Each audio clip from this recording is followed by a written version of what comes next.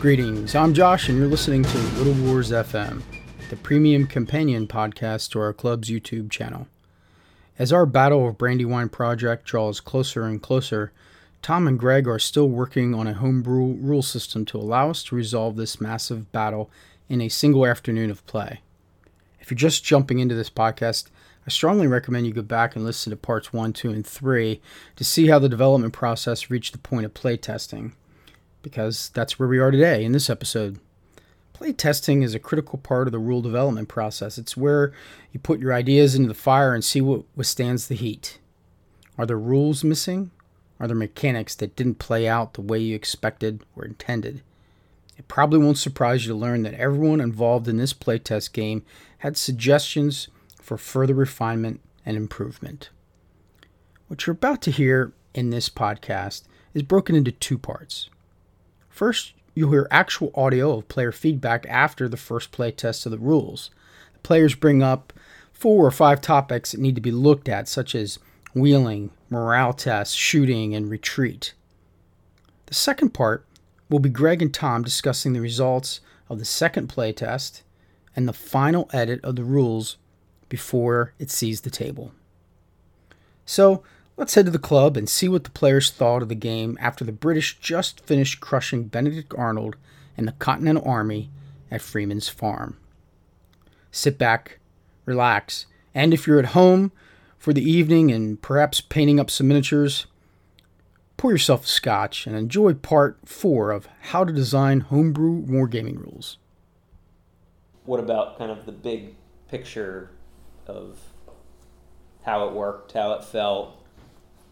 I liked it. I really liked it. The only thing I would say is tighten up the wheeling in the tight areas.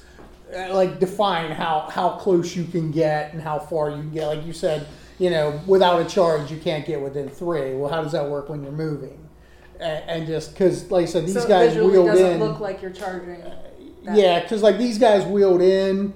I mean, these guys, I knew I was going to take them out with that, but to me, I tried to keep my distance from them a little bit, but I think just having a definition, you can't enter within 1 inch. Could it have worked if we had said there's just a 3-inch zone of control?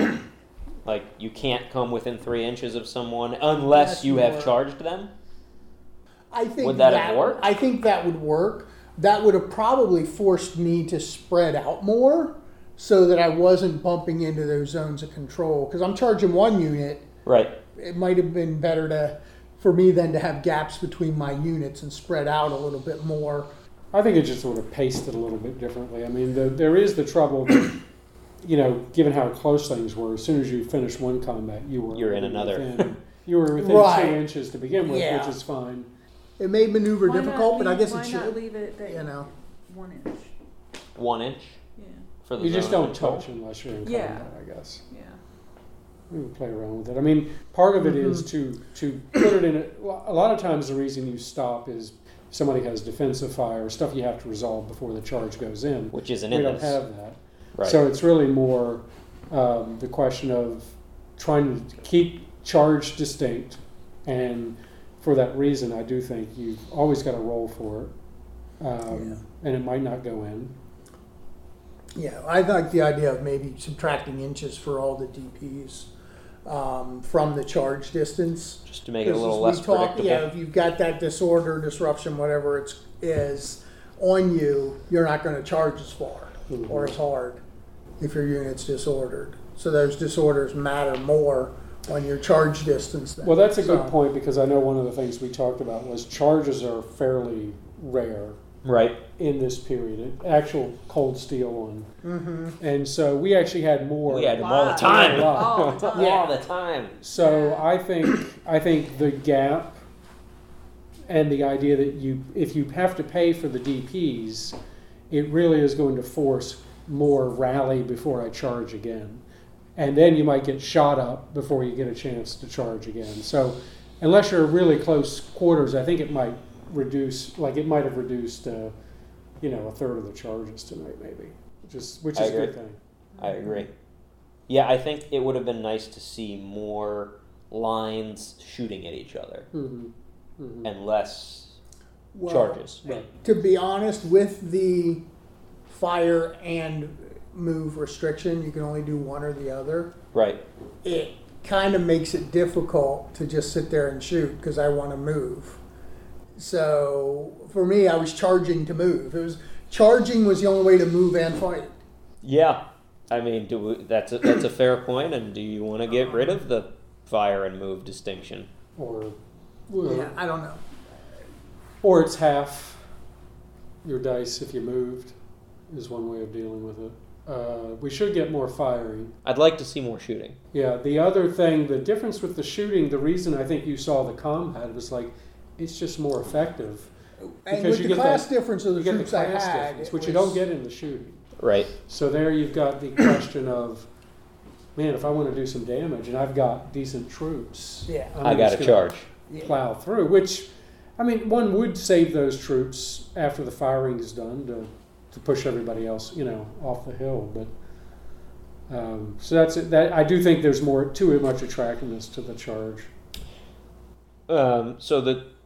I guess then one thing to consider would be to get rid of the fire and move prohibition, Mm-hmm. because then maybe people would be more inclined to stand off and shoot. Mm-hmm. Other option would be to make the charges more expensive. Mm-hmm. Cost 3 dice. 3 dice. Well, that's a good point because we actually backing up to that for the first 3-4 turns. We almost always had We extra dice. Yeah. And that surprised me. Yeah. So maybe the formula for how I gave each side Well- dice just needs to be lowered.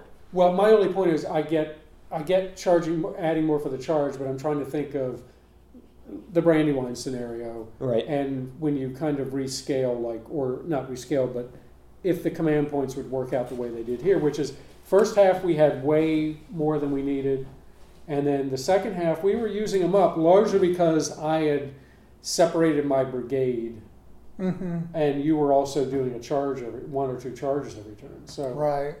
yeah, I'm either good. I'm good with either you look at the formula again, or you just make the charges more expensive. I agree. One of the two. I'm not sure which one would work better. What'd you think, Viv? The always having die left over at the end, I found surprising. I felt like we could do whatever we wanted. It's just Mhm. sometimes we couldn't. And it didn't feel like we were ever forced in a position to have to make a choice between this or that. I mean, it's great being able to do whatever you want, but there was not like a decision tension point. Yep, not enough command friction. Mm-hmm. I would agree with that. Yes. And that might just be an issue of we need to reduce the dice. Or maybe we need to consider some kind of radius for the leaders. I mean, the leaders really played no role in this Right, battle. no role. Yeah, I mean, except I kept forgetting not to take the flags off. and that was a little, maybe slightly bothersome. I was hoping the leaders might have a little bit more personality, a little more involvement in the battle, but really it's just like, they generate my dice and... Well, the Benedict Arnhem, I mean, that the 3 dice you get from that, but the risk. I The don't risk know is how long. huge. Yeah, you did that because it's the last. Right, turn. exactly. I don't think any rational Yeah, I would- person would do that. I mean, I would like to see more. Again, it goes back to the question of have we cut out? Is there any role for another command layer? Just as either it's the restriction. This guy has to be within a zone for you to do something. I'm not sure of that, but and this is a little with only one general per side. I mean, the thing is, most of these battles are very small battles. Yeah. I mean, Brandywine is unusually large battle Right, for yeah, the yeah. period. Right, but leaders are much more active than we saw. They are. Meaning that they are really the And my concern with adding more leaders into the game when we first talked about this is that they become table clutter right. and that there's just too much going on with they're all generating their own dice. But maybe there's an in-between ground where you can represent, on a smaller base, a guy like Morgan, a sort of trusted lieutenant who doesn't generate any CPs, but has some other function. Right. That way you don't need to keep track of the fact that he's generating dice, but he's just, he's a little base that's out here to do something. Yeah. I mean, you could just give them a free combat roll, but he adds a plus. He adds a dice, or Yeah, just to get people something to minor. Yeah, something minor. Yeah. It did feel like it was missing an intermediate level of command and control. The rallies were, and the restriction there I think is right, meaning only one unit can rally Oh, per general. per general. Right. General, yeah. I mean that because otherwise with all the dice we had, Oh my we would have God. been back to ground zero before. There wouldn't have been any. Yeah. There wouldn't have been any blood. Yeah, it tokens was out very there. easy for my one unit that was doing most of the fighting to get rid of those. Yeah. Yeah. The other thing that we saw over here, I guess it's historically accurate, but from a game standpoint, I don't know if it's too overpowering. Is that the cascade effect of losing is really devastating. Right. Because not only have you lost in that particular combat, all of the units that are, within 3 inches are suffering fairly serious effects. And when you're on the winning side, of course, you take 1 blood token and you're totally fine. Right. So I think in some sense it's realistic, but it does really throw off the... And that may also be a It's like they don't get Push. their nose bloodied enough for the victory they got. Almost. to spread. Right. That may be another incentive to spread out more. But you you gotta can't, be within but you 3. can't It's spread out. linear tactics. It's hard to spread out. With the 3-inch cohesion distance, Although you can't spread out. if you were more line, right, 3 and 3 and 3, Yeah. and somebody rallied there, there's going to be very little impact. A little bit of this was you guys were all every unit They came were down the stacked road. But if you have to be within 3 inches for cohesion, and the penalty is anybody within 3 inches, Yeah, but if you're in a line, only one unit. or if you're in the middle of the line too, Well, that's true. You could cap it and say no more than 2 units suffer the cascade effect. I mean, it's a weird little thing. And then you say, the victor can choose who that is. I got another idea to consider that just came to me. Mhm. What if it's the nearest unit? Just the nearest. The nearest unit. And honestly, that's where my brain was when we began the game, which would be nearest unit. Nearest unit sees the effect. Nearest and unit. That's what I what's just the kept maximum distance you thinking. would allow the nearest? 'Cause Well, then I okay, kept Right, sure, right. yeah, probably 3 inches, Because I had to. I'd probably it keep in it the at order 3 of inches. the cascade. and say, whoever is closest within 3 inches of this negative I think thing. that's, yeah.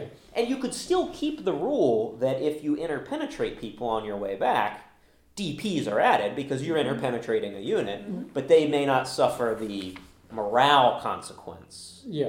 Of- I like that. I of- like that. Add a DP for the interpenetration. I think that's already Yeah.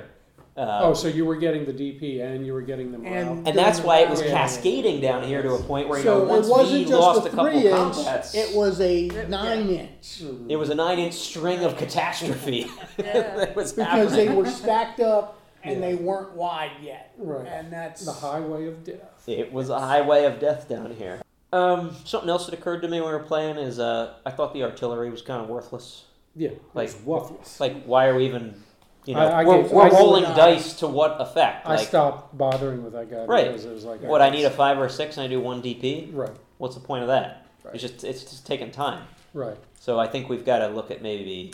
I know that artillery in this period is not effective, It's a historically. harassment. Yeah. It's a harassment weapon, Which- but you got to make it worth something. Well, I mean, Yeah. you could upgrade it to 2 DP. Two- You know, just, Oh, 2 DP as a consequence? I was Yeah. thinking you were going to say 2 dice. oh, you could do that either way. 2 dice or 1 dice. I gives kind of you like the 2 DP. Yeah, 'cause that way that's if you do disruptive. get a 5 or 6, Yeah. it's Somebody counts. under fire needs to get their act together. Just going back to the shooting, it still seems to me, I mean, and I'm not sure it historically makes sense, but I'm trying to get people to want to shoot. I just think shooting overall, You want to incentivize that a little more? well, maybe it's if you don't move, you get extra dice for the, so You can move and shoot you can move and shoot, and get your normal 1 base per, right, 1 die per. or you But stand. if you stand, there's a bonus. Yeah. Which would have helped my. oh, absolutely. I like that. That would have probably changed the calculus. I like that better than the alternative of moving and shooting is less dice because then it's just like Right. it's not effective enough. Right. Exactly. But now you're talking about making it extra bloody. Right. if you stand and if you fire. stand. Which actually gets to the whole point, is somebody who's, which we dropped out. We talked about, I mean, we basically have captured the orders within the use of the dice, but it now loops back and says, okay, if you're going to be on defense, which is basically you're not moving, you're received, then you should get that bonus. Is there anything to consider if a unit did not, because right now we had a lot of cases where both units marked a charge, or even where somebody may not have marked a charge because their opponent was obviously going to charge, where if you're not marked for a charge, do you get a defensive fire before that melee strikes home? Should you get some kind of closing fire in the charge phase if somebody charges you? That's a good If point, you are 'cause the victim of a charge? And you didn't countercharge, you don't have marked for a charge. Because that could change the calculus too, because That might also make somebody less. It Willing might to might charge. make charging less desirable. yeah, that's To actually, know that okay, if I charge, that's actually I'm going to take a round of defensive fire. because knowing all the other rules I've played where that's always That's the consequence. Oh, I don't know. I really want to feel good about this charge before, Yeah. or I've shot that guy down to Nothing. nothing, and now yeah, I'm- now it's time to finish them with yeah, a I think charge. that could be. I kind of like the idea Yeah. of the closing fire. Yeah. And that I don't think that's too complicated because you can just add that right into the charge step. Right. Like it's all Oh, yeah. resolved during the charge. The charge is so simple to begin with. A little Right. Yeah. extra isn't going to do anything to it. Yeah. A free round of fire. I mean, is it going to be normal full strength fire? I would say a single die, not like if you're going to do the double for standing and shooting. So there's no bonus for the The Right. double. not moving. So the other thing I think that we might have to add, and this is something that was coming up for V over here, is we've got to add something about making moving backward an option. Yeah. I mean, other than backing up 3 inches. Like I'm thinking if you about face and if you want to do a retreat move, oh yeah. you can do it at full speed, Yeah. but you're facing the wrong way. I'm totally down with That- that. It doesn't count as a wheel or anything like that. It's just I'm always it's in favor of anything that'll clear Space. space, and now you've got to basically to bring that unit back into play. You've got to Formation about change. face them and Okay, I like Okay. some of these feedback. changes. Thanks for guinea pigging. Okay, folks, there you have it. There was some raw, candid audio of the first play test. It sounds to me like there's a lot of work that needs to be done in order to get this game ready for the tabletop. So as we continue, let's listen to Greg and Tom after they did a second play test with a different group of guinea pigs from the club.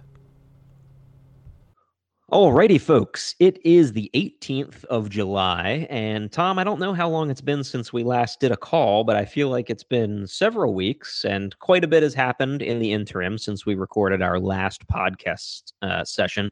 We've actually had 2 different playtest sessions since then, and we've made a number of changes, and I feel like after the second playtest, we're actually on the eve of another round of changes. And of course, the game with the Battlefield Trust is approaching ever closer. I wish we had a little bit more time to iron out some of the final kinks, but I think the pressure is on, and we're going to have to deliver this thing one way or the other. yeah. They were 2 very different play tests. One sent us in sort of one set of directions, and then this last one was a very extreme. I mean, I think it revealed obviously some issues, which we'll come to, that sort of like, oh, yeah. But it was interesting it did it. I like when Ed and Miles are on the same side. I think they're a great one. You can almost count on some real luck showing up from one or the other. But they seem, Miles particularly, but Ed, doesn't leave any stone unturned in looking how to exploit a set of rules. So that's what you want in a play test. Yeah. I mean, we joke about it, but that actually is really important. I mean, for anybody out there who's listening, who's working on maybe a homebrew set of rules, it is really critical to have playtesters who will put a game through its paces. Mm-hmm. And they're not just, playing to have a good time. They're actually looking for holes to poke. And in our last playtest, I think there were some very clear holes that appeared. And I guess to bring people up to speed on that, what was that? 2 Mondays ago, we ran the Battle of Camden. And Camden, for those who may not be familiar with the historical circumstances, is very late in the Revolutionary War. It's Horatio Gates in the South, and the Americans have a very large army that is mostly militia. And they come up against Cornwallis, who has basically half their force, but with a higher quality army. And so we ran that historical scenario, and historically, the Americans are annihilated. I mean, the militia break and they rout with like a cascading effect. And that did not happen in our playtest. It was bloody. It was very bloody on both sides, but the Americans stood there and they went toe to toe with the British. And that didn't feel quite right to you or to me or to really any of the players. No, it was a good matchup. I'm glad we saw it because there's some militia at Brandywine. Obviously, that's kind of our test case at the moment, the one we do keep in mind. So yeah, it certainly the militia was able to. Well, one, it was two things. It was the militia was a very large unit for starters, which also raises some issues around how does that fit into a combat scenario, or even firing if they're doing defensive firing, which we have in the combat. So that the large size and then the quality obviously didn't match up where we wanted. But yeah, it was good questions. So I know we each made some notes, and I think we should just kind of go down through our notes more or less in the order in which the game flow progresses. And why don't we start with initiative? Because one of the changes that we made from the original game is that you and I decided in one of our last podcast conversations that we should allow the commanders on each side to spend command points in order to win the initiative roll. And I think we would both agree after that playtest that we're rethinking that change. Yes, exactly. It's one of those things. I viewed it as originally as a way to, so something to soak up some command points, right? Or just to give a little bit of, less random, but it clearly gets to the point when you have somebody who's a defender,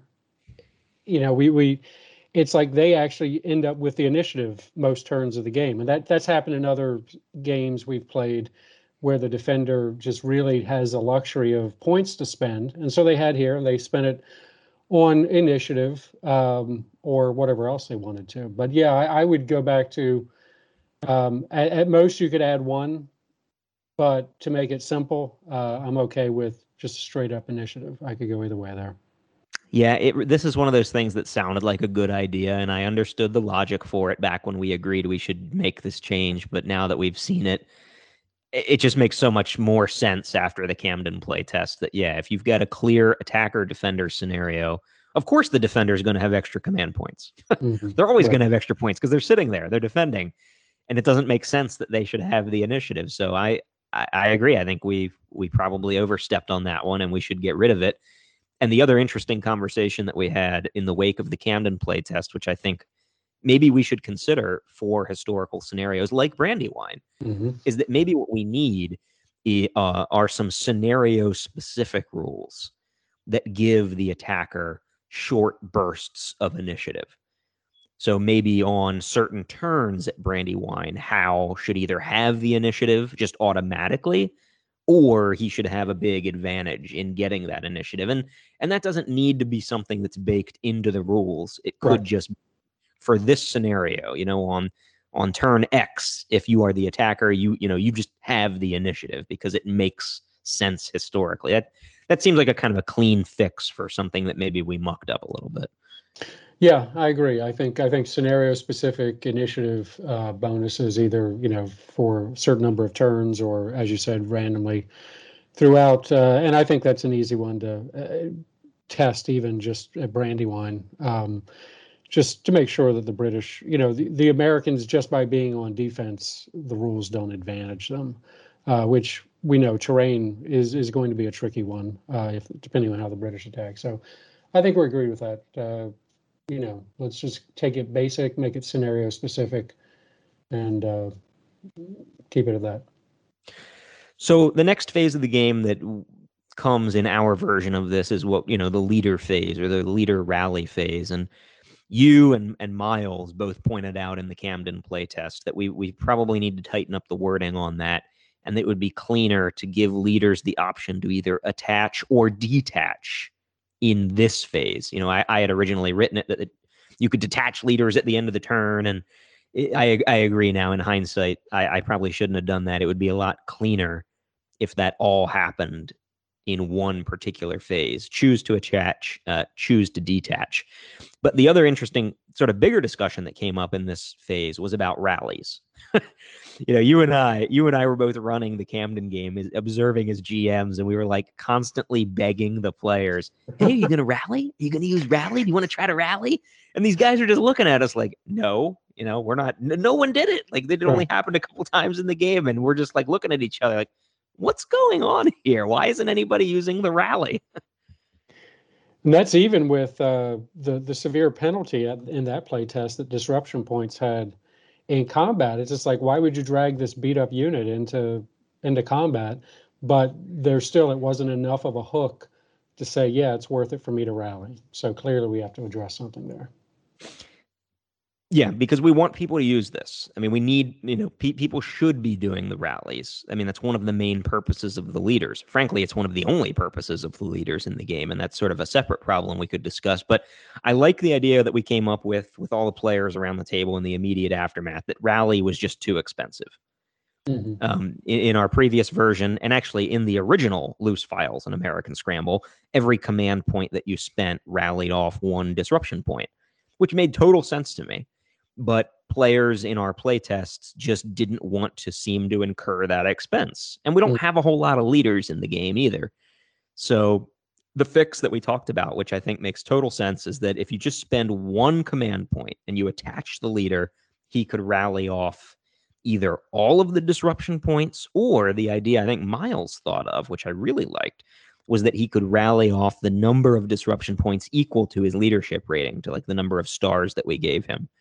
Which, I don't know, that seems like a nice way to maybe add in a little bit of the historical personalities of the leaders. Somebody like Washington or Lafayette, who might have a little more charisma and leadership ability, could, you could see the benefit to them rallying off a few more disruption points. What are your thoughts? I know we didn't come to a conclusion at the time, but now that you've thought about it for a week or two, what are you thinking about how we rework this? Well, I think the leader star rating is an elegant way to do it. The concern I would still have after that is it going to make a dent in the rallying needs?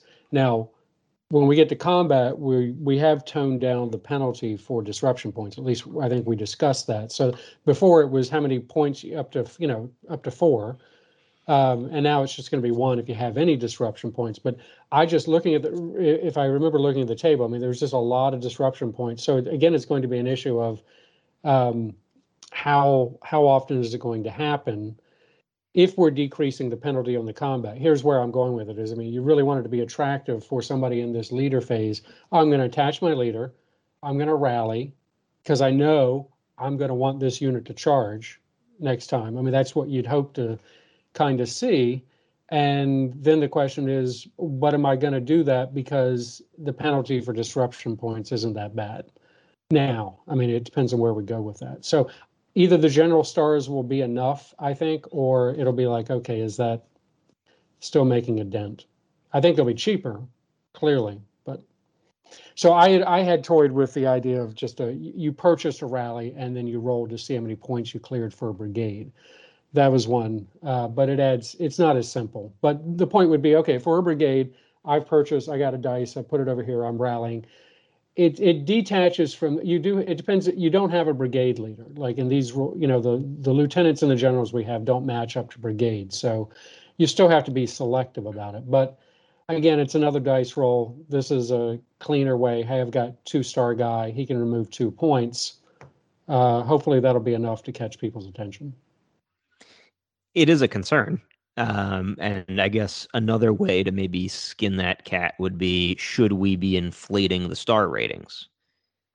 I mean, that's something I'd kind of resisted early on, but right.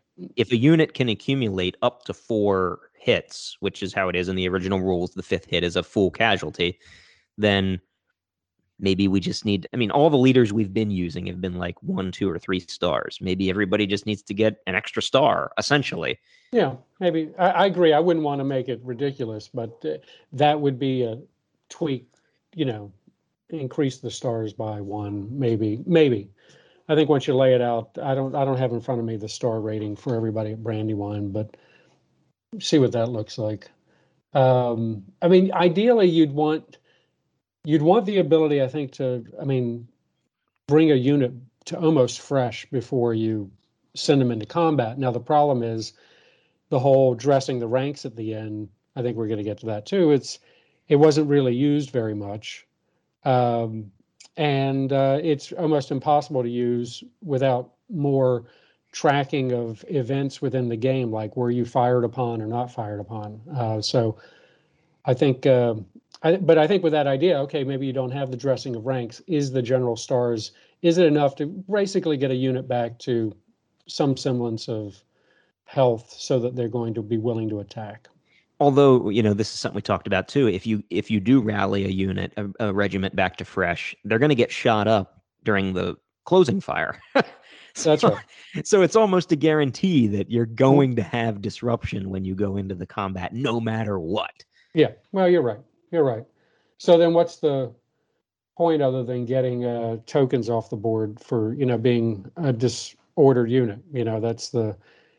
It does raise I think it's because, again, it depends on what penalty we end up in the combat. If you end up 1 for 1 for disruption, absolutely it matters. If it's just basically, it's a state, I'm either disrupted or not, then it's probably not going to be worth it to clear your disruptions. I mean, it's only a -1 or whatever we make it on combat. Right. Well, maybe Anyway. we'll circle back to this after we get to the combat section. The last thing I wanted to bring up in the leader section before we move on is that, I think it was Miles who suggested that the leaders in the game didn't feel like they really had enough personality. Which I am kind of sympathetic to. I mean, I wrote Altar of Freedom many years ago, and one of the things I really wanted to emphasize in Altar of Freedom was the personality of the leaders. Mhm. Now, that was something that I think we talked about a little bit in our first podcast episode for this, but we haven't really gone too far down the road of adding personality to the leaders other than the star ratings, which are not in the original Loose Files rules. That's something that we concocted as a light version of personality. That's a little bit of variation. Well, I mean, I don't know how much personality to add at the moment. I mean, just in terms of priority for Brandywine or not. It's hard to know. I think it's just the fact that in the scheme of things with everything else going on, it's like leaders, all they did was remove rallies. I guess, the penalty for combat's pretty severe. The chance of, falling. And I guess it wasn't clear to people what that meant, other than you come back with half the star or missing star. Or you're dead. Or you're dead. So yeah, that's a tough one. I mean, I certainly think we both agree, we want the Lafayette moment, at Brandywine or Green or others that make a difference. But I agree. I don't see to me, to really make a difference, you'd almost have to switch to some sort of like, you re-roll or something that where you can, bend time and change fate, and it's not going to get there with a couple of stars. I mean, especially if they're soaked up by basically removing disruption points. No, I think if we wanted to add more personality to the leaders, the stars, that's a step in the right direction, but that's clearly not enough. I mean, we had that at Camden, and Miles commented that it felt a little vanilla for them. I think the only easy solution for this would be to, basically add like a personality trait. Right. Which, look, I certainly wouldn't have more than 1 per leader. And the real question would be, do all the leaders even need them? Maybe lieutenants don't have personality traits. Maybe it's just kind of your top dog that gets one, or only certain leaders, essentially. And then those could be scenario specific. So maybe that would be a way to kind of, and basically this is exactly what exists in Altar of Freedom. There's scenario-specific personality traits, and the leaders have several of them. Maybe here they just have one. I don't know. I'm just sort of spitballing an idea here. It's definitely something I would consider. Yeah, I think it's worth considering. Probably, I'm making the distinction between in long run with the rules versus, between now and Brandywine, you're going to come up with a scheme for traits that may or may not get used much because people are overwhelmed with all the other mechanics. So that's probably just my distinction. I absolutely love the Altar of Freedom version. I do think they get used there once people understand what they are. So I think if you could, it's interesting. I don't know what your, I don't know if you've done psychological profiles on American Revolution leaders yet, but clearly in Altar of Freedom, you have some insight into their character. I'm a little more familiar with that war than I am with this war. Yeah. Just a little bit. So yeah, maybe that is a long run. Maybe that's a long run project for us. Yeah. To circle back to. All right, let's move on to our next section. This is a big one. Charging. So charging is the next phase in our turn sequence. And obviously this is wrapped up in melee as well. So maybe we'll just kind of do charge and melee all in one here. There's a number of different things that came up in our last play test that I think that we definitely should talk about. One of them, just sort of straight off the bat, was a question that Ted had about whether higher quality units, first or second class units, should be able to maybe like re-roll their random charge dice. Because, this is a change that we made from the original game. We decided to make charges a little more interesting and risky, that you didn't have any guaranteed movement. You would roll 2d6, and that's how many inches you could go. So you could go anywhere from 2 to 12 inches on your charge. Very random, which I like. I think that's very in keeping with the period. You never kind of knew if a unit was going to close or not. And then Ted said, well, wait a minute. Shouldn't my elite grenadiers be more likely to close the charge than the militia? And I think the answer to that is definitely yes. But the question is that a complication we want to introduce or not? Mm-hmm. And this is always the question when you're designing any rule system. Okay, what am I really trying to accomplish, and how many complications do I want to introduce? And I'll admit, I am totally on the fence about this one. I'm kind of leaning no, even though I think historically it's appropriate, but I could easily be talked into adding it. It's not like it's a huge number of rules to add. It's just, it's a death by 1,000 cuts. It's just you keep adding rules. And is this one that's worth adding? Right. Well, this is one where you might hook it to this. So I like the randomness in the sense that I'm not always guaranteed that I'm going to get into a charge, right? Of course, the playtest inevitably start with somebody at roughly like 11 inches away deciding to test their luck. Dude, do you know what the odds are here? Yeah.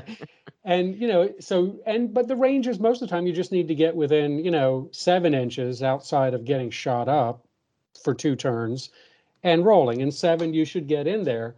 The one thing I was thinking of here is I don't think it's worth the complication. I agree it makes sense.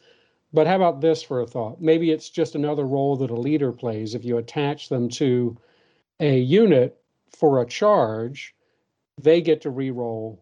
A leader attached unit gets to re-roll one of the dice.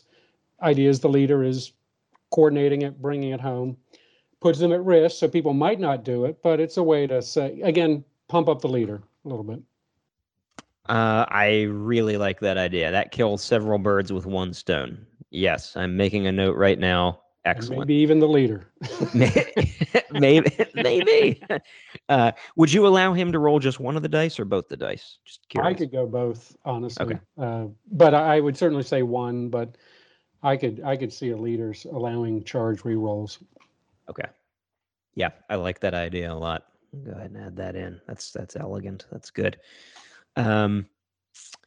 Okay, so another issue that we had with charges, and this is actually a big issue. We had a lot of questions among the players about the details of how to line up the units. Yeah. How does one unit exactly make contact with another unit? And where this got really squirrely is where you had like a really big unit charging a small unit, or vice versa.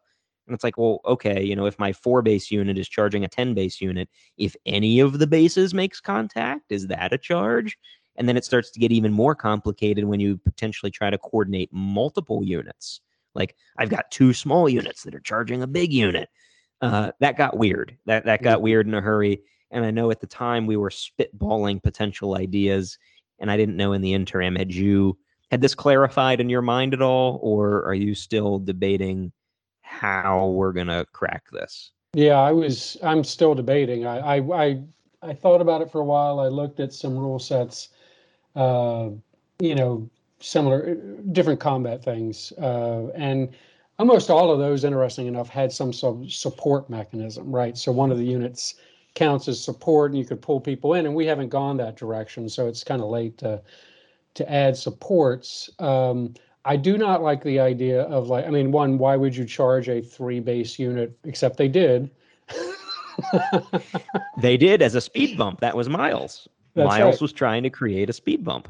Right. And there it's like, okay, well, you tied up a whole large unit, and that doesn't feel, right. One, but two, but I don't know an easy way to prevent that. Like, oh, what do the other 5 bases of that large unit do if they're not in combat? So then I started going down the path of, okay, are we really just talking about soaking up bases, right? So, like, if you charge, a large unit with, 3 bases, the most you're engaging, as if you're the charger, you can pick it, I guess. But again, it gets back to the speed bump. It's sort of like, so I don't know. I've gone in circles with it. You have any breakthroughs? Well, I had one thought. I don't know if it's a breakthrough. So the 3 options that come to mind is, first of all, the way we have it right now, which I suppose is an option, but with its problems, is that if any part of your regiment touches another regiment, no matter how they make contact, we're going to call that a successful charge. Mm-hmm. And that led to all sorts of questions among the players. So I'm probably disinclined to proceed with that option. The other option that we discussed during the game was, well, you should try to go center to center. So you have to at least aim for the middle base of your unit to hit the middle of the other guy. And then however many bases are involved, you got to aim for center to center. That also, as I've been thinking about that, I don't think that totally solves everything. I mean, what if the center of your charge can't reach the center of his? Right. I mean, is that a failed charge? Yeah, we're kind of measuring like weird angles, because obviously there's all kinds of weird circumstances that come up in a war game. And that's one of the challenges in writing any kind of wargaming rules. There's always weird circumstances. Like, you can't write a rule for every single circumstance. It's just not possible. So that led me to my last idea. And my last idea is to actually steal a page from Chipko/Age of Hannibal. And the rule in that game is that the attacker must conform to the defender. So it's a successful charge if any part of your base or any part of your unit contacts his, which is what we were doing. But once you've made that contact, you then actually square up. Even if it requires extra movement, it's okay. It's just kind of like a cleanup phase thing. You now square up your bases to his bases.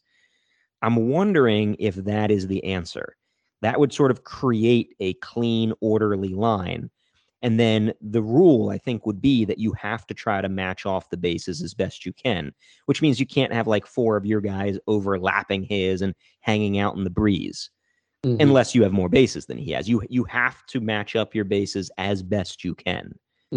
I feel like, look, that's still going to, I think, leave some weird situations. We just haven't seen them yet.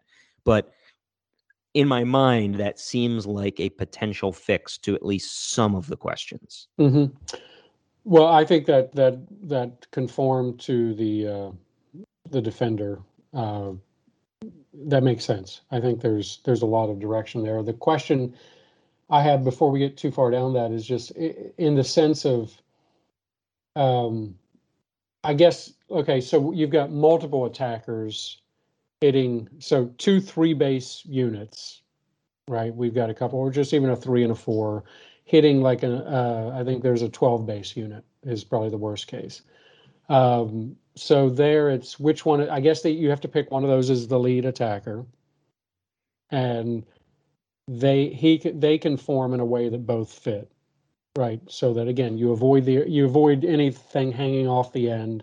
You have to match up to as much of the enemy as you have bases. I think you said that, so that could work. I guess where it went to me is I started to think about really the size of some of the units. So, like I said, a 12 base militia unit, which is one of the issues we were dealing with the other night. I don't know how many bases that was. It was maybe 10 or 11.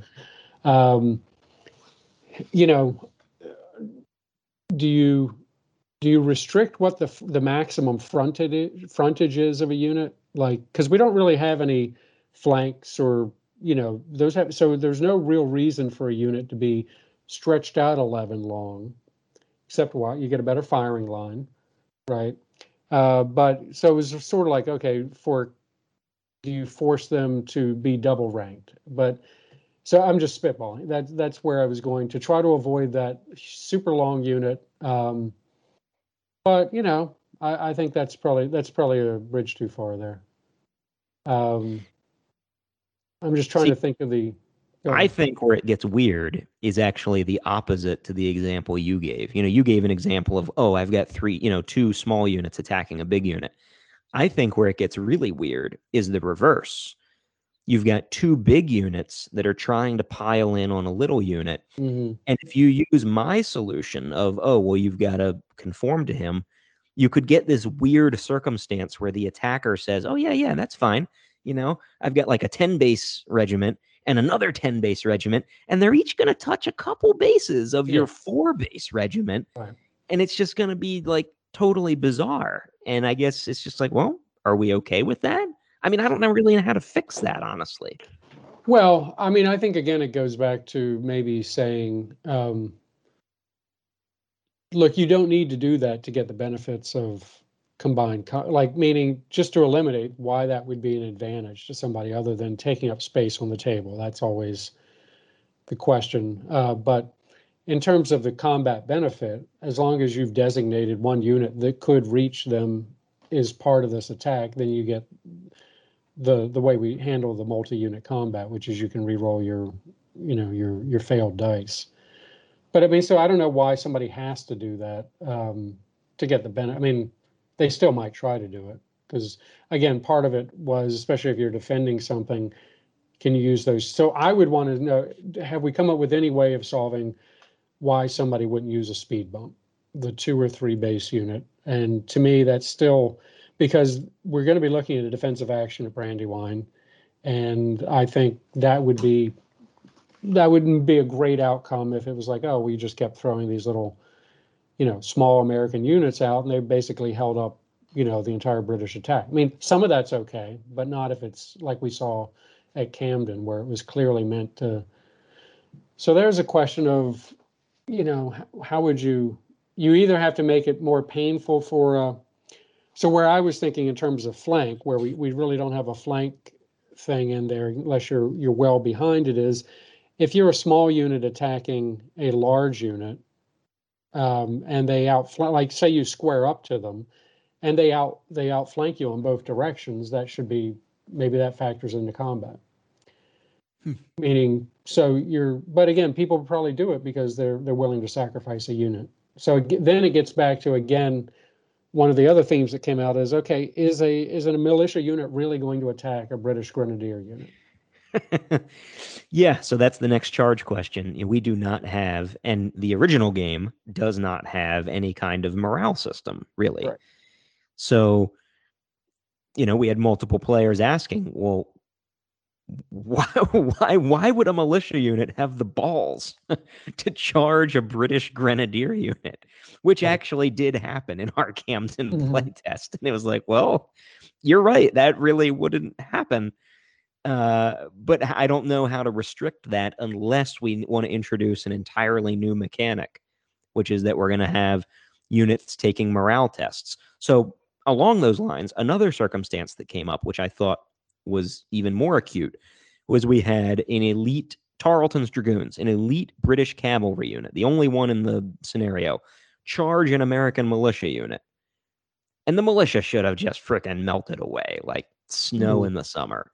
But they didn't. They stood there and they engaged in a round of hasty closing fire and they won. They repulsed the dragoons. And that should never happen. So that leads to this same question of, well, should charges involve morale tests? Should the attacker have to take a test? And should the defender have to take a test? And the only way the combat happens is if they're both still there. And actually, I do think there's a lot of historical precedent for us to introduce this mechanic, by the way. But gets back to that question of, do we want to be creating entirely new mechanics and adding whole new sections to the rules? Right. And I don't know. I haven't even decided in my mind how I would vote on this. Of all the issues we're discussing tonight, I think this question of a morale test is one of the stickiest ones. Yeah, I think it's. I mean, I can't think of another way to solve the militia, aggressive militia, or big disparity in units. One of the outcome you often see in a combat table is, at least a couple of the ones I looked at recently, and is, when you do the math, and it's basically one of the results is, the other unit left before combat. So it's one of the lines of, yeah, we didn't, you took a penalty. It really wasn't combat. These guys ran away. So that's an outcome where the odds, that's usually driven by the odds are so lopsided, right? If you had 9 base to 3 and you had the quality difference, I mean, you end up with a number of dice. I think once we know what that looks like, then you could say, oh, wait, there's a way in there to say if you've got 3 times the dice of the opponent, they just go back 12 inches or or 6 or 12, right, and lose a base. So it could be inserted there once you understand so there you might have cases where, okay, you have a grenadier attacking a militia or Tarleton's dragoons who were first class, right? I think nailing. So we keep getting deeper down the hole of saying, okay, well now how are we on the same page in terms of the combat? Because you reanalyzed some of the combat probabilities, and that kind of could reveal a couple of different avenues for dealing with the morale. Okay, well, let's get into that. We keep skipping sections. We're skipping deeper and deeper, but I mean, we should get into this. So this is something that you and I messaged about on Facebook a couple of days ago. I completely fucked up the modifiers for close combat. And the reason that it got so screwed up is that Andy's original game is much more deterministic. A unit rolls a single D6, and then you add fixed modifiers to that. And we converted to the fistful of dice system, which we don't need to retread why we did that. I think that was a nice conversion on our part. But I simply kept the modifiers. But the statistics, the probabilities on that don't work out the same. Andy's modifiers were +3 for each class level. And that was a guaranteed +3. So if a first class unit hits a militia unit, that's a difference of 3 classes, that's +9 that you get. Well, I just ported that over and said, well, you get to add 3 dice, right? So the first class unit gets 9 dice. But remember, you need a 5 or better to actually get a success. So our modifiers are essentially 3 times weaker than Andy's modifiers. And I think that is why what we saw militia standing up so tall in the Camden game, because basically they were 3 times as effective as they should have been, just on pure math. That was just a complete screw up on our part, which means we would have to triple the dice pool, which now we're starting to talk about, frankly, like comically large handfuls of dice. Right. And that might be like a little bit too much because we picked 5 or better as our success threshold. That's only a 30% chance of success. So now you need like huge buckets of dice in order to get up to the probabilities that Andy had. So this opens up a huge can of worms in the whole combat table. That's right. Less than a week to go. Yeah, right. We're playing this battle in less than 7 days from now. And we've got a big one here. Professionals, we know we could run any game and it would be, That's right. Be fine. But we wanted to suit. So I guess the question is, I don't think we're going to end up with, there's just a lot of issues with going to more dice. I mean, I like the direction we took. I agree, and I think it would be players like doing that, particularly novice players. But rolling 25 dice, isn't going to work. So then it becomes a question of, and I know you've probably given some thought to this. Is it just a changing instead of the 5 and 6, then a first class unit? Can you work it in that they hit on a 4, 5, or 6, or do it somewhere like that where you're, not having to roll as many dice. But that seems to me somewhere in there you might find a way, either in the combat outcome or how you shape that up, the morale test or the morale differential that could have an impact. I'm not that, just back to the morale. I'm not that huge a fan of, I want to charge and I got to roll. Now I got to roll. I think originally, honestly, the variable movement for charge that we ended up with, to me, that was a little bit of capturing, you can't always, that randomness there, you could, if we tied it to class, would have something there. But if you did that, and then you also got to roll a morale to charge, it just feels like, now we know from the beginning, we don't believe a lot of charges represent the period very well. But at the same time, it's where we spend most of our energy because players want to charge. Players want to charge. Yeah. We saw that repeatedly in both of our play tests. Players want to charge. So I don't know. What are you thinking on the combat resolutions for the class differentials? I've really, in my mind, been resisting the idea of creating different to hit values based on class. Mm-hmm. I love the cleanliness of 5+ being a hit. Just no matter what, 5+ is a hit. When we originally discussed that, I thought, that's perfect for our purposes at Brandywine. It's like so little to remember. But that does lead to our current predicament of, for these probabilities to work out, we would need to have huge buckets of dice to represent the training differences. So another way to get around that is to say, okay, what if we changed the universal to hit number to 4+? Mm-hmm. That now reduces the number of dice needed by a third because we've improved the probability from 30 to 50%. However, the knock-on consequence of that is that it's going to make shooting even bloodier.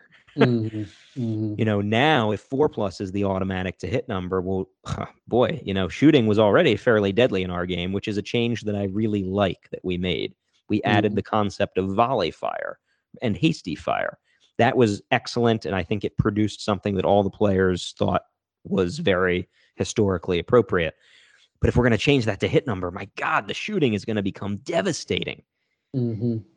So I'm hesitant to do that. The last way to go about this, and this is the one I'm trying to think about as the cleanest option, and let me get your thoughts on this, is we could dramatically reduce the number of dice that you roll based on the number of bases in your unit. Right now we have a very clean mechanic where you get a D6 for every base. Mm-hmm. If we reduced that, then it would make training class more important because you'd be getting more dice from training than you would from just the sheer manpower of the unit. But then I realized that this then is like, well, then how many dice do you get? Do you have to divide it by half? You get half the number of bases, rounded up or down. And I feel like no matter what we do here, we're going to lose a little bit of the beautiful simplicity of what we had before. I'm not sure there's a way around that, unless we just want to have huge buckets of dice. No, I think that's not the way to go. I just think in terms of even, in any normal situation, buckets of dice, no big problem. But running a game like at Brandywine with lots of players, and it's just, I like that adjustment where you get one die for every 2 bases, which. The only question I would have there is, again, one of these unintended consequences. You've now taken a pass over the last couple of weeks through the order of battle, both to reflect historical, but also a few tweaks to make sure that the structure of our rules doesn't, disadvantage either side. I don't know. So it's basically saying, 11 base unit is now what is, we'd end up with 5 Or rounding whether you down. round up or down 5 or 6 dice. Right. And a 3 base unit is only, 2 1 or 2. dice or 1 or 2. Well, you certainly wouldn't be charging with a 3 base unit, maybe. But the class units, so let's think about that. I know there are British Grenadier units of 7 bases. There's 2 of those. There's a 7 and a 6. And so the 7 base would go down to say 3. Say we're rounding down, and then they would get the +3 per training class. Or you're thinking about a mod to that? I think we could probably keep the +3 if we lowered the dice based on manpower. Okay, so they're going up against militia. They're going to get their 4 to 1, so 9 dice from that. Yeah. 9 plus the 3, 12. The militia, even the big militia unit, which there are at Brandywine, there's 2 10 base. Yeah, there's not a lot of militia at Brandywine. No. And that's what made Camden such an interesting play test. Right. Camden had a ton of militia, but that's, other than like Camden and Bunker Hill, most of the historical scenarios don't have a huge number of militia. Yeah. So let's see, if you were the attacker in your below rating, so in this, say we're taking just a 3rd class unit and attacking a grenadier, right? That's going to be a difference of 6 dice for class. And then the size is, so definitely it puts more on the class. So if I'm a 3rd class attacking a grenadier, I don't get any dice adjustment for class. It's only the class above, or is it a negative? It's just it's not a negative, but your opponent gets those dice. Yeah, because it's an opposed dice. If I'm a militia or a 3rd class attacking a grenadier, I'm going to get. Yeah, I could see that could be reasons why you don't go toe to toe with a grenadier. I mean, in a more noticeable way, right? I've got a large unit, but at the most, that's going to get me a couple extra bases. The class is definitely going to be weighted. Yeah, I mean, the problem with keeping the 3d6 for the class is that, remember, because a 5+ is a hit, on 3d6, statistically, that's only worth 1 hit. Statistically, only one of your 3 dice is actually going to be a 5 or better. So what we're really saying in our current model is that each training class is only worth 1 hit, which I don't know if that's weighty enough. I mean, this period, this is something Jim Perkey talked about when I did the interview with him, and you read this in all the accounts. Training and discipline mattered much more in this period than manpower, much more. Right. And it feels like we're not emphasizing it as much as we should. Mm-hmm. But it's a little tricky in our current construct to figure out how to fix that. Looking at other modifiers, you got the British bayonet charge. You had defending woods, 1 dice, 2 dice there. And then for the disruption points, are we going to go to any disruption is worth -1, anywhere from 1 to 4 disruptions worth the same? That would be my vote. Yeah, I agree. So I was just trying to. Yeah, the other option to consider, and I am leaning against it, but the other option is to not penalize disruption at all. Disruption is not penalized in shooting at all in the original base rules. So you could theoretically say, oh, well, it's not going to be penalized here either. The penalty is that you're accruing casualties. Essentially, it's enough of a penalty. Yeah. But going into close combat does feel a little bit different to me than just shooting. So I think I'm a fan of keeping some penalty for the disruption. Yeah. Well, the other thing you could do, just again to swing the side, is it's a little bit different than your logic, but it's basically whoever has the majority, whoever has the most disruption takes a penalty. The other guy doesn't. Just trying to get a little bit of daylight from. It's a different calculation, but it's also, yeah, you got 3, I got 2. I get the -1. I lose a dice, but I'm only losing a dice, and so So again, I was trying to do that comparison. If I'm a 7 grenadier, so I got 3 dice plus 9, or 6 if I'm going against a 3rd class. That's 9 dice. Is 1 dice? Statistically, on 9 dice, you're going to get 3 hits. Yeah. Which again doesn't feel like, I mean, but again, the combat outcomes, the casualties are within the outcomes. You can pick up a whole casualty no matter what you've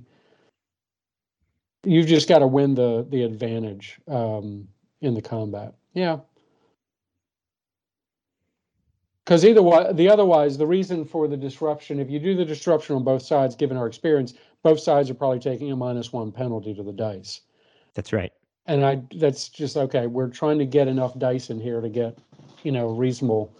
So it's a little bit like, okay, let's not take away both dice. Let's just take away somebody's dice.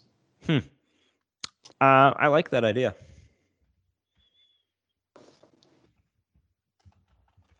So I think I agree with you. Ideally, you'd want a bit more oomph out of each level, but it's kind of hard to go from 1 to 2. I mean, you'd have to either change the score on the dice to get a hit, which I agree with you. That's a major change from 5 to 4 in terms of just balance everywhere else and shooting. Let's see, we got the general, the leader you get the star rating for the leader, so that's a good point to pick up another few dice here. If you attached a leader, which most people were not attaching leaders because they didn't want to risk them getting killed. That was, yeah.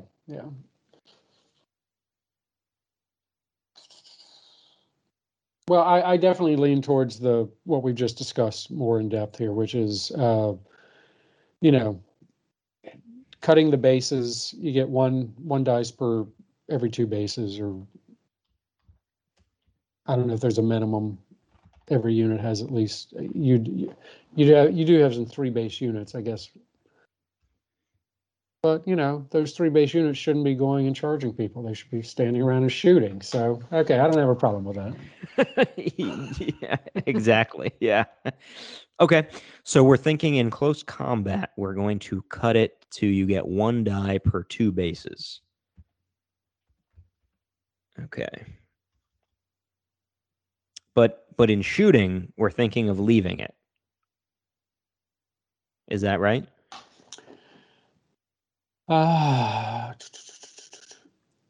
See, this I admit, this pains me a little bit because I'm a big fan of symmetry in my rules. Right. So if I have a mechanic in one place, I love being able to use that mechanic in another place.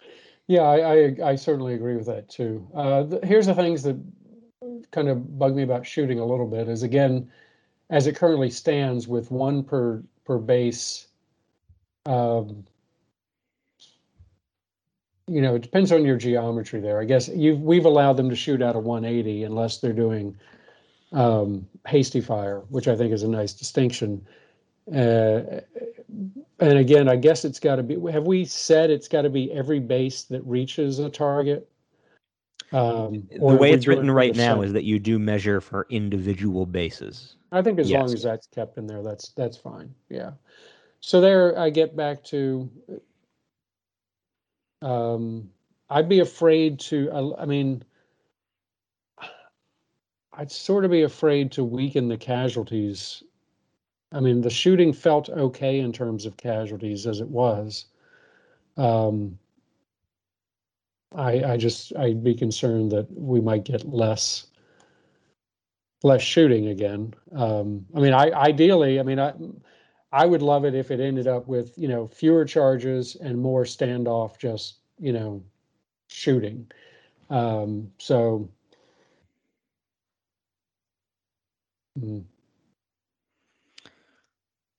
So just throwing an option out here. We could potentially cut both shooting and close combat down to 1 die per 2 bases rounded down, but change the to hit from 5 to 4. So now you're rolling less dice, but we've compensated for that by making it 30% easier to get a hit. Mm-hmm.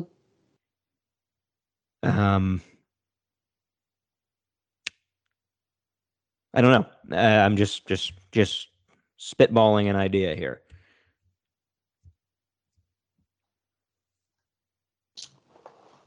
Well. Here's a thought. We don't have any in shooting. We don't have any bonus for class, No. right? Is there No. any reason to have any bonus for class? Because you cut it in half, then you could give people dice back, pump the dice back up based on the class.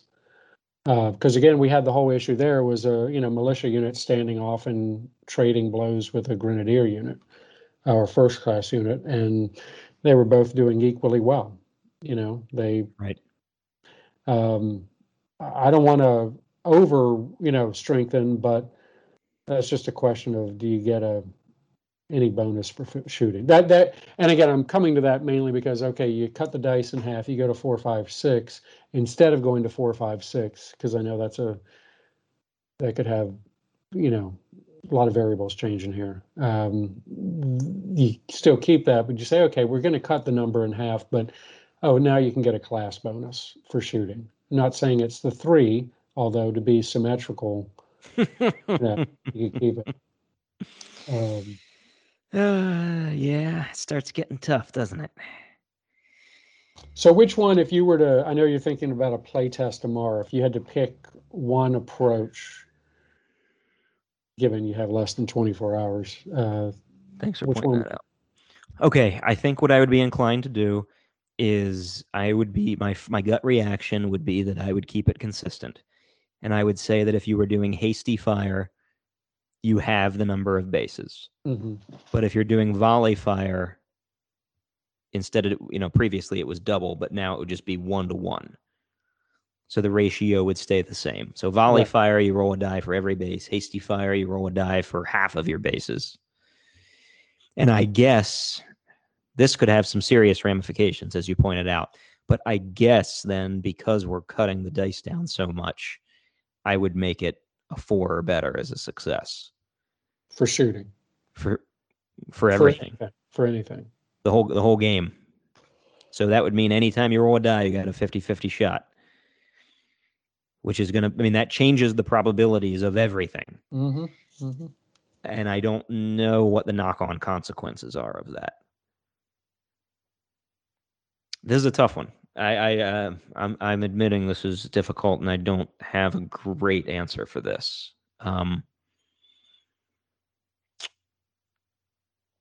Well, again, hasty fire is if you've moved, right? Correct. Or you're Correct. going to move. You're going to move.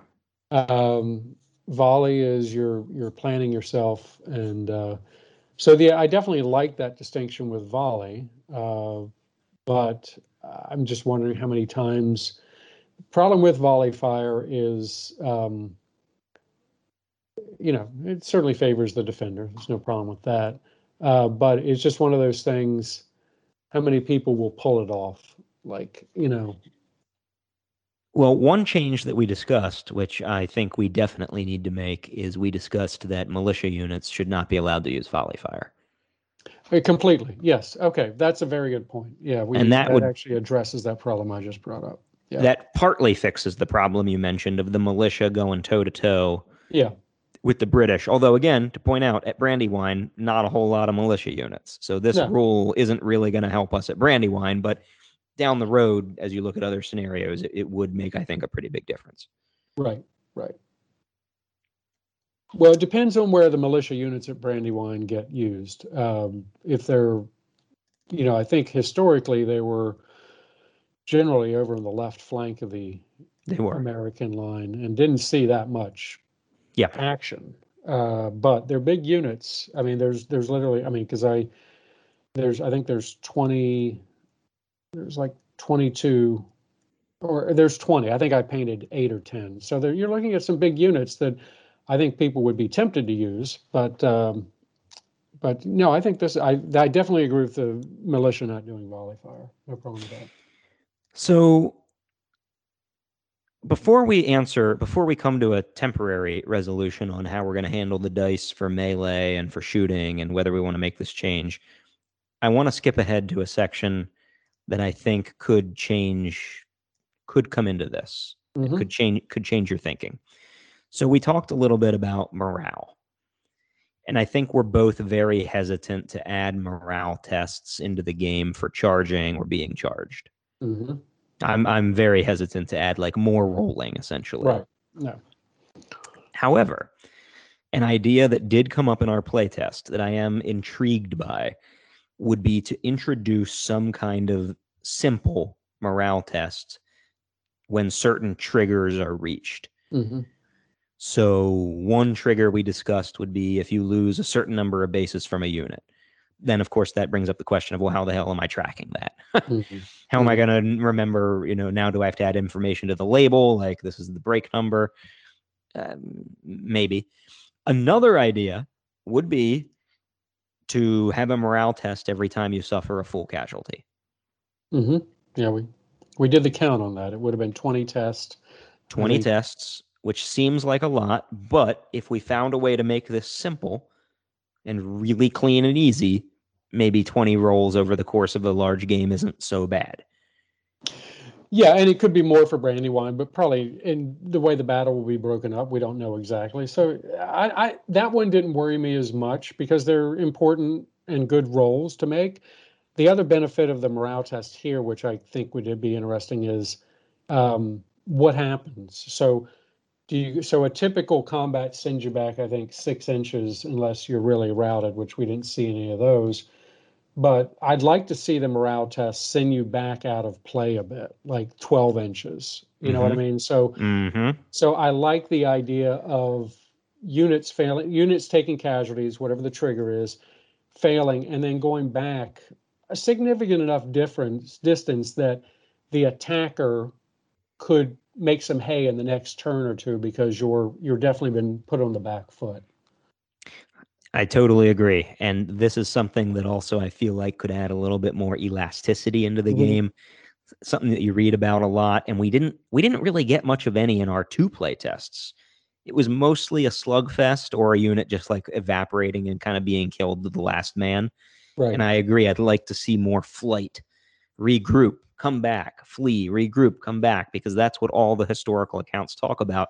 And if we introduced a very simple morale test that had the right trigger, and again, I'm thinking that trigger is a casualty, then to your point, absolutely. It could just be very simple. Yeah, you run away 12 inches.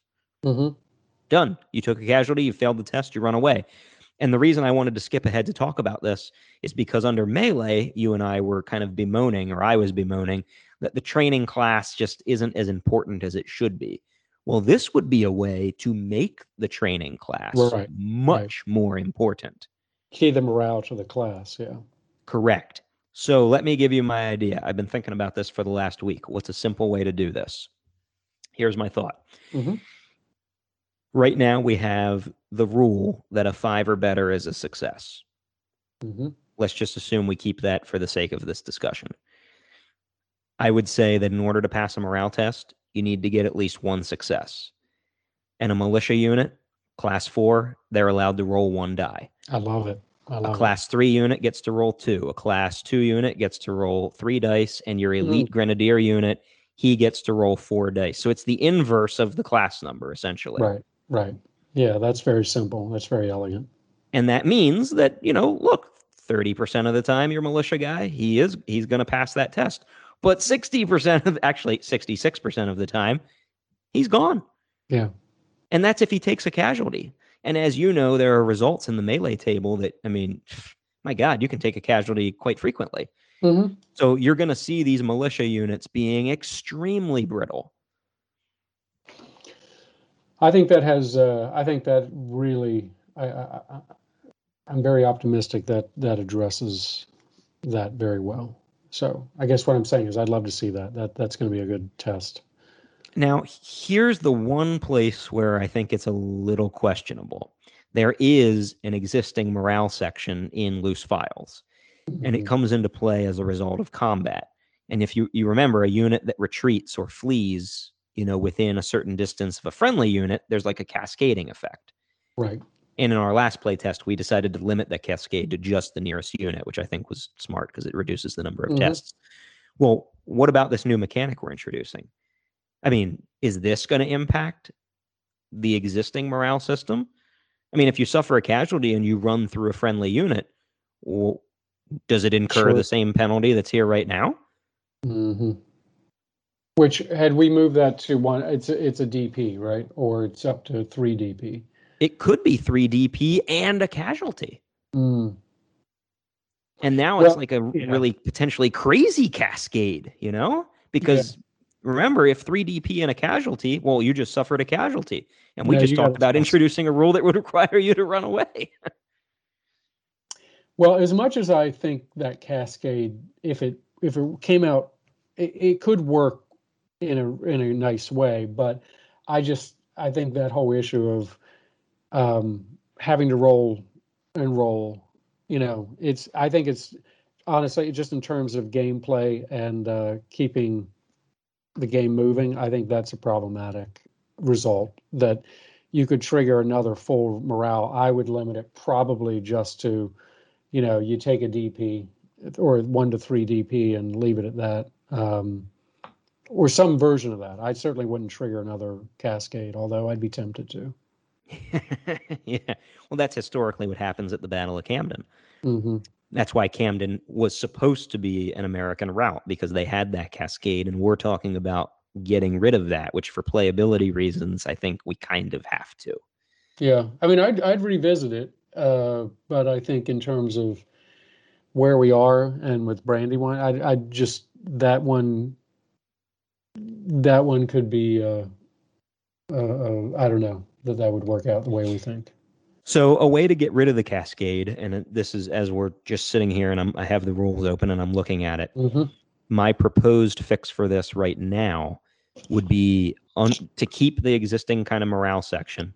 And if we introduce our new morale rule, that it would trigger this one, but we get rid of the most punitive 3 DP and 1 casualty. Right. Because if we get rid of the end 1 casualty, that's going to greatly reduce the likelihood of the cascade. Well, I mean, again, I think the picking up the DP or 1 to 3, I think those can still be significant enough. You've got an attacker coming in, and now every unit behind this retreating one has now taken DP. I mean, it's something. But yeah, I would agree with that. Well, and to be clear, it still could cause a cascade. Yeah, Because if you're one away from a casualty. right, you're one I- away. Yeah. So I guess the question here is, are you okay introducing the possibility for the cascade? I mean, I guess I'm okay with it, but I'd like to reduce the possibility as much as we can to avoid like a crazy number of morale rolls. I think the morale should not. The 3 DP and 1 casualty should be eliminated, but the 3 DP, if it does result in a casualty, I think that's okay. I mean, because here again, it gets to the issue of if you've got a unit next to you, it's within 3 inches of the unit that's failed their morale. Yeah. And we've limited that to 1 unit. Yep. Correct. So Yep. it's either the one right next to you, which makes a lot of sense. They could have a follow-on crack, or it's somebody behind you who has enough DP already that your whole situation is ripe for crisis, right? And I'm okay with that. I mean, it's basically would say to me, I've been in combat here. I've got units behind me that have accumulated a bunch of DP, and now the front line just fell back and triggered 1 more DP on this unit, tripped it into a casualty. They did a morale roll, and then you could have a cascade. But it's a mini cascade. It's not the major cascade possibility. Okay. I think that's absolutely worth going after. Um, I'd love to see that. I hope I see that at Brandywine. That would be awesome. well, we'll see in tomorrow's playtest, I guess. I do think it's worth trying. Yeah.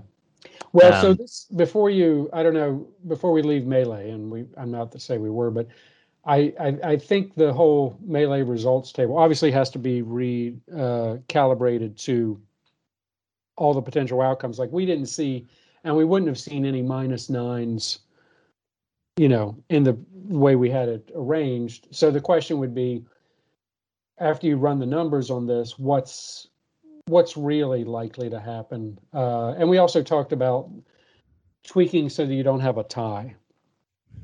Yeah, I think we got to change the locked in combat. Now, the reason that we never got a -9 statistically is, again, because we went to a dice probability system. Mm-hmm. Andy's original rules were much more deterministic, so you were going to guaranteed to have a lot Yeah, more you were hits. adding 12, 13 potentially, yeah. Exactly. But when you're rolling 12 or 13 dice and you only hit on a 5 or better, you're not going to get that differential. So I agree that we should recalibrate it, and 0 should be the only outcome for locked in combat, not -1, 0, -1, or Right. +1.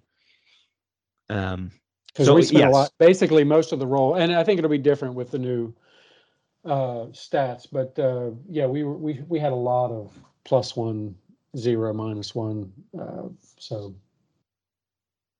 I think we can easily adjust that. Yep. Well, to me, that really getting that resolved, agreeing that morale does have a role, and I like it. I like that trigger. That's clean. You're a casualty. It seems to me, where were we at? We had to go down here. It was we're still trying to resolve the firing, whether it was kept the same as Melee. I think we recognize that militia doesn't have volley fire, so that should have an impact. So here's why I skipped ahead to morale. Now that we've talked about morale and how important the classes are going to be there, I don't know if I'm quite as worried about the class being so paramount in Melee. And maybe I'm not thinking about this correctly, but I feel like the the idea we just introduced for morale is going to have a huge consequence in the game, because casualties do happen quite frequently. So we have just introduced something that is going to have a major consequence. So maybe we don't need to tinker so hard with Melee and shooting. Yeah, so the morale, the class difference largely comes out in the fact that if you've both taken casualties, so it's not affecting the combat as much, and assuming you both get a casualty or one of you gets a casualty from that combat, then obviously a grenadier is going to stay there more likely than a militia. But it just gets back to the question of, is there no benefit for class? So because so it's basically the combat ends up being, so it advantages larger units, right? Yeah, I mean, to be honest, I like the emphasis of class in the Melee. I think I get it. I don't want it to have to redo everything, but I did like where that was going, because it does seem like a combat outcome should have to do, remaining after combat absolutely has to do with class, right? But you've got to win the combat, and that could look off pretty random if you don't have any class differences, right? It's basically, okay, I took a larger unit, I've got more dice. So you'll have grenadiers sticking around, but why'd they have to test? That's I don't know. But I see what you're saying. I feel like, I actually feel like they fit together pretty well. I get, if your issue is the tweaks to Melee and what they require for firing, I don't know. I think there's something to the changes regarding class. Well, look, the lack of symmetry hurts me a little bit, but we could just say you get half the number of dice in combat and then not touch firing. We could just leave the shooting alone, which is going to make shooting very effective, which we want. We want to incentivize people to shoot. Mm-hmm. And then maybe it's just different in Melee. Maybe it is just a different mechanic. You cut the number of dice, cut your bases in half, rounded down. Yeah, I mean, I can live with that. I mean, I certainly, I mean, I think symmetry is the goal, but there's a point at which it's like, okay, there's precedence. There's no reason you can't do it that way in combat versus shooting. You're still counting the success as a 5 and 6. 5, yeah, 5 and 6. So people are throwing dice. How you get to the number of dice you throw, I mean, it's pretty simple either way. Yeah, maybe I'm just too hung up on the symmetry. At least we avoided adding different dice for different classes. No, that idea came up. We're not doing that. We're not. Screw that. I'm not doing that. Last thing on my list here: redress ranks, the final step.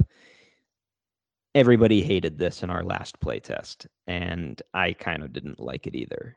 It's just, when you have so many units on the table, it is really hard to remember who moved, who didn't move, who got shot at, who didn't get shot at.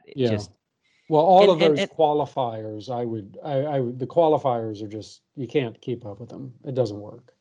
And when we did keep up with it, we found out that basically nobody got to redress ranks. Right. Everybody was engaged. So it was like, okay, why are we even doing this step? Like, one unit on the table gets to recover 1 DP. I keep coming back to, people kept forgetting some steps. You know what I mean? And this was one, but even the movement sequence with the charge. Now, maybe that's because, were we resolving the melees right away with the charge, or were we just locking them into place and then going on about our business? It felt like we were locking them into place, but then people kept forgetting to move because everybody's used to moving and then firing, right. And this game is fire then move. That's okay. But I have no problem getting rid of the redress ranks. The only thought I had in terms of, again, some way to remove disruption points, not that maybe they matter as much anymore, but if you're a certain number of inches away from the enemy, no matter what, can you remove a disruption point? So the point is, those units that just had their morale collapse, right? They're now well out of the game. Can they at least remove disruption points? Is there something there? I'm totally in favor. Yeah, I don't think we should get rid of this step in the game. I just think that we should make it way easier. Oh, yeah. Okay. Then that's something that doesn't require you to remember what happened. No, but can't do that. And I love your idea. You measure. If you're X number of inches away, you can recover this many DPs. And I do still like the idea of there being a class difference here. Absolutely. I'm a big fan of class differences, Greg. Absolutely. Yes. Oh, I know that. I know that about you. Oh, yes. As am I, Tom. I mean, come on. No, I think that's great. You drop all those qualifiers, make it a distance based, and then you just, a grenadier way back can recover faster than a militia. So would you, specifically, would you make the distance the same for everybody, and would you keep 4 steps here? So, I mean, what would it be? The 4th class unit, he can't recover anything because he's crappy. 3rd class gets to pull off 1, 2nd class pulls off 2, 1st class pulls off 3. Like that seems like a lot of DPs, honestly. What's the role of the leader in recovering DPs? They have to if they want to use that, they have to use a dice rally. They have to do a rally. Yeah. And so maybe a 4th class can only rally with a leader. So that might be and then it's 1, 1, and then 2 as it is today. Or I'm just trying to think of 3 is too many, I think, for the 1st class to rally off. Okay. I don't know if you need 1 or you combine the classes. I think 1st should be kind of combined 2nd and 3rd, and then 4th needs a leader to do. Okay. So you would collapse this down into sort of 3 groups. Yeah. first class is still its own thing. Second and third class are together, and then fourth class is its own thing. That's, yeah. Okay. I'm fine with that. I agree. 3 DPs seems like too much to me. What other way would you collapse it or simplify it? The only other way I would do it, well, you could collapse it into 2 categories, I guess. You could have first and second together. You could have third and fourth together. Or the other idea I had was that, fourth class, he doesn't get anything, or he could do the leader thing, as you just suggested. Third class can remove 1. Second class can remove 2. And then I would say first class can also remove 2, but the distance requirement is different for him. Okay. Just a thought. I mean, in a way, it's not as clean because now you're introducing a new measurement, but there aren't, as you know, there really aren't a ton of first class units in any of these battles. Right. And you want them to be special. Right. So, maybe. I like that. They can get their stuff together a little bit closer. So what was the distance? Well, we're making that up right now. What is your thought? Well, I mean, movement distance is let's 6 see. inches. I mean, the base movement is 6, and shooting is 6 inches. I was thinking two moves, so 12 inches for anybody except a first class could be 6. More than 6 away. Yeah, more than 6 away. More than 12, more than 6. So that way, you have to be outside of shooting range no matter what. Right. Well, I think we've got quite a few changes to consider 6 days before the game. Well, it's the only way to do it. You've got to have a deadline, an Boy. immovable deadline, and then it's.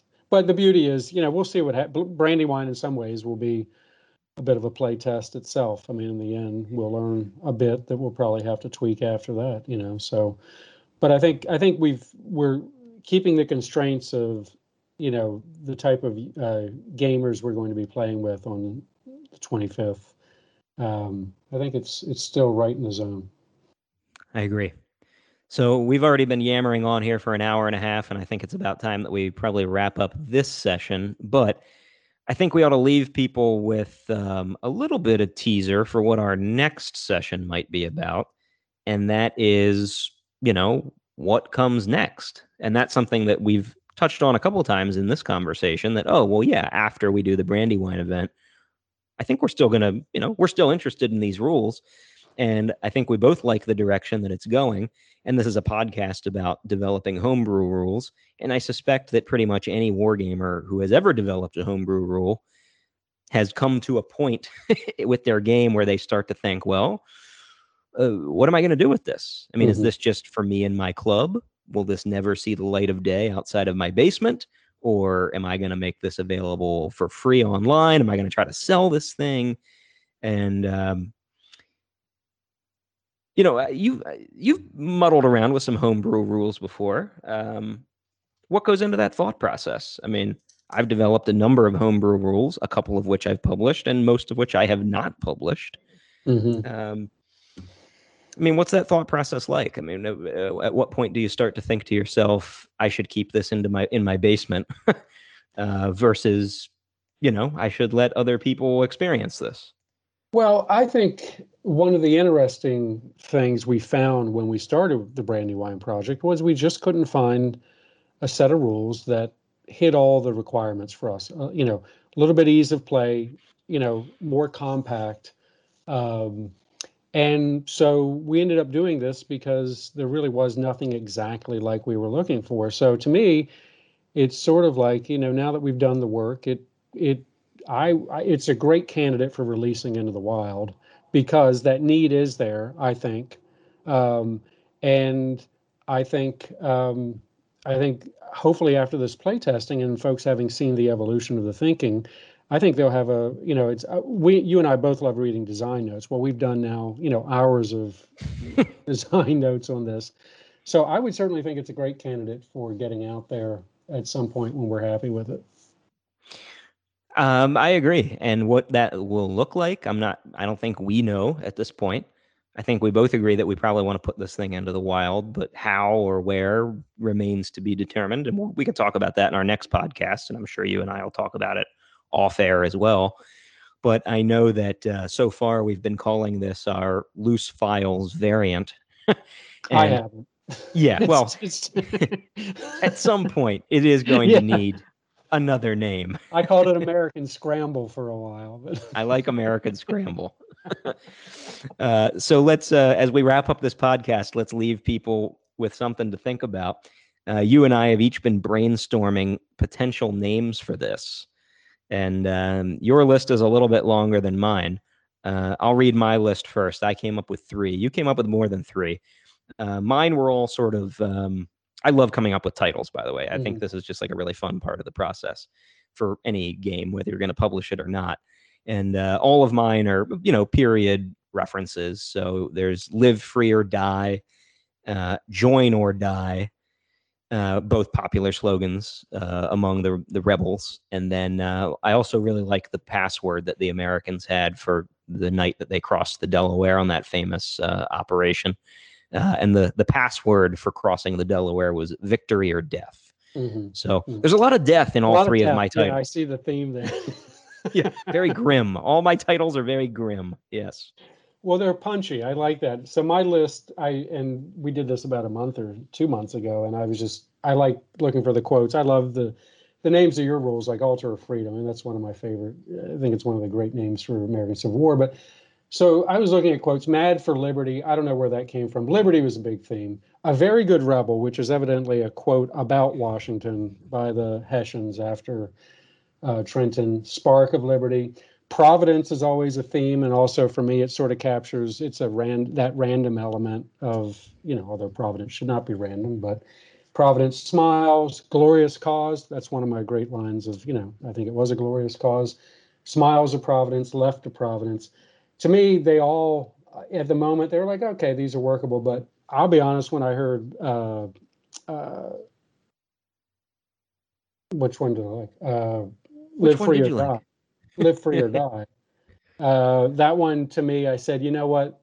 It just sort of felt like I could see the cover. I mean, and I could see that maybe that's because you mocked one up. I don't know, but I have been mocking up covers, yes. But no, I mocked one up for Join or Die too, because Join or Die is that famous like snake image, like the chopped up snake with all the colony slogan names on it. Yeah, that's a good one. The Live Free or Die. The Join or Die is a little bit more like the threat. I get the point is if we don't join, then we'll die. But it also feels like join or die. Too menacing. Too menacing. But I think the Live Free or Die. I mean, one, it's punchy, and I've been using that as my go-to since you came up with it. So I could certainly be happy on that side of the court. Well, we will leave our loyal listeners, and my God, you must be loyal if you listen to this far, with these potential names that we are batting around. And I don't know when we're going to record our next podcast, Tom, but it will probably not be until after the big Brandywine event, and I'm sure we'll do. I would fit it in. Yeah, we have a lot to do between now and then. Painting and terrain making and rule writing, apparently. So yeah, we'll come back with another edition of this podcast after that event, where we'll recap the event. We'll talk about how our tweaks went and what further tweaks we need to make, and where this whole crazy Mad for Liberty project is going next. Sounds good. Look forward to it. Thanks everyone for sticking with us for this long podcast on how to design homebrew wargaming rules. And thank you to our patrons at Little Wars TV who make all this possible. By the time you're listening to this podcast, our Battle of Brandywine video with the Battlefield Trust will be posted on YouTube. Go to Little Wars TV and see how the rules turned out, and leave a comment on what you thought about our series on designing homebrew wargaming rules. And just because the game is over, doesn't mean Greg and Tom's journey with the rule set is over.